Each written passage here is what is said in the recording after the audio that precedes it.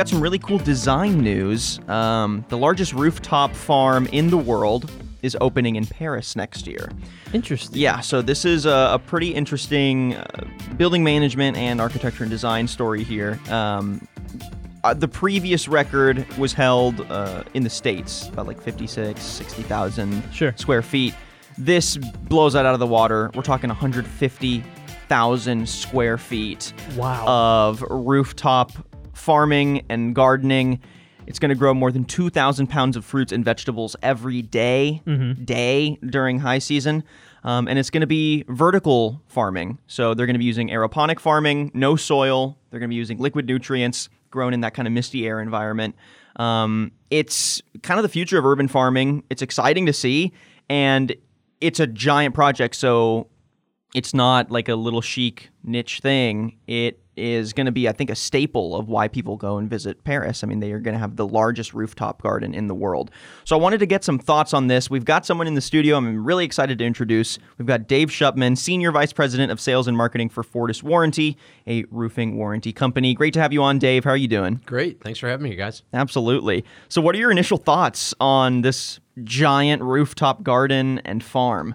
I think it's great. I think, vegetative roofing really got its start in Europe, came over to the States. We really blew it up for a lot of other reasons with, water retention issues, reducing urban heat island effect. In Europe, they've really gone to another level with it. And as the technology's improved, as they figure out how to deal with the weight loads on these buildings, I think it's fantastic what they're able to do with the vegetative and really making it more than just something nice to look at, but making it an effective use of the land for the tenants around it. That's why I really like it, is that repurposing of the land that was then lost by putting that building there, right? It's almost like just elevating the ground up a little bit and keeping some of that vegetation, keeping area for wildlife to interact, for people to enjoy greenery in their day-to-day life. I mean, from just an aesthetic perspective, I really like it. But from just a functionality perspective, I'm always interested, how are you seeing buildings that install these green roofs manage both that eco-vision of the building, right? Whether it's bringing sustainability, energy conservation, or access to fresh plants and produce. How are they balancing that eco-vision with the safety promise of obviously a functioning roof, right? Making it a functional, not leaky, not, compromised in any way roof. Yeah, no, that's been the balance for sure. You've got safety, making sure if you've got firemen up on the roof, how they can access the building. You've got performance of the system itself, and the development of much better waterproofing materials that are being installed on the substrates. Figuring out the drainage mats and the soil mediums that go into the vegetative roofs. I mean, all of that technology has really come up to make a more efficient use of that space. Sustainability is great. The products that we're using today, much more than ever, are lasting longer, and so you're able to put these giant farms on top of these systems without them breaking down every 10, 15 years. And the fact that they're going soilless and it's aeroponic farming, is that for a particular reason? Does soil introduce any kind of warranty issues with these roofs and extra problems that are difficult to maintain and manage? Well, it does. I mean, and like anything else, there's weeds that get into it, but it also gets very heavy when it gets wet. And so then you have to manage these incredible building loads. And sometimes, it's expensive enough to put the vegetative roof on there, and then all of a sudden you're putting all of the reinforcements into the building to hold something like that. It makes it cost prohibitive.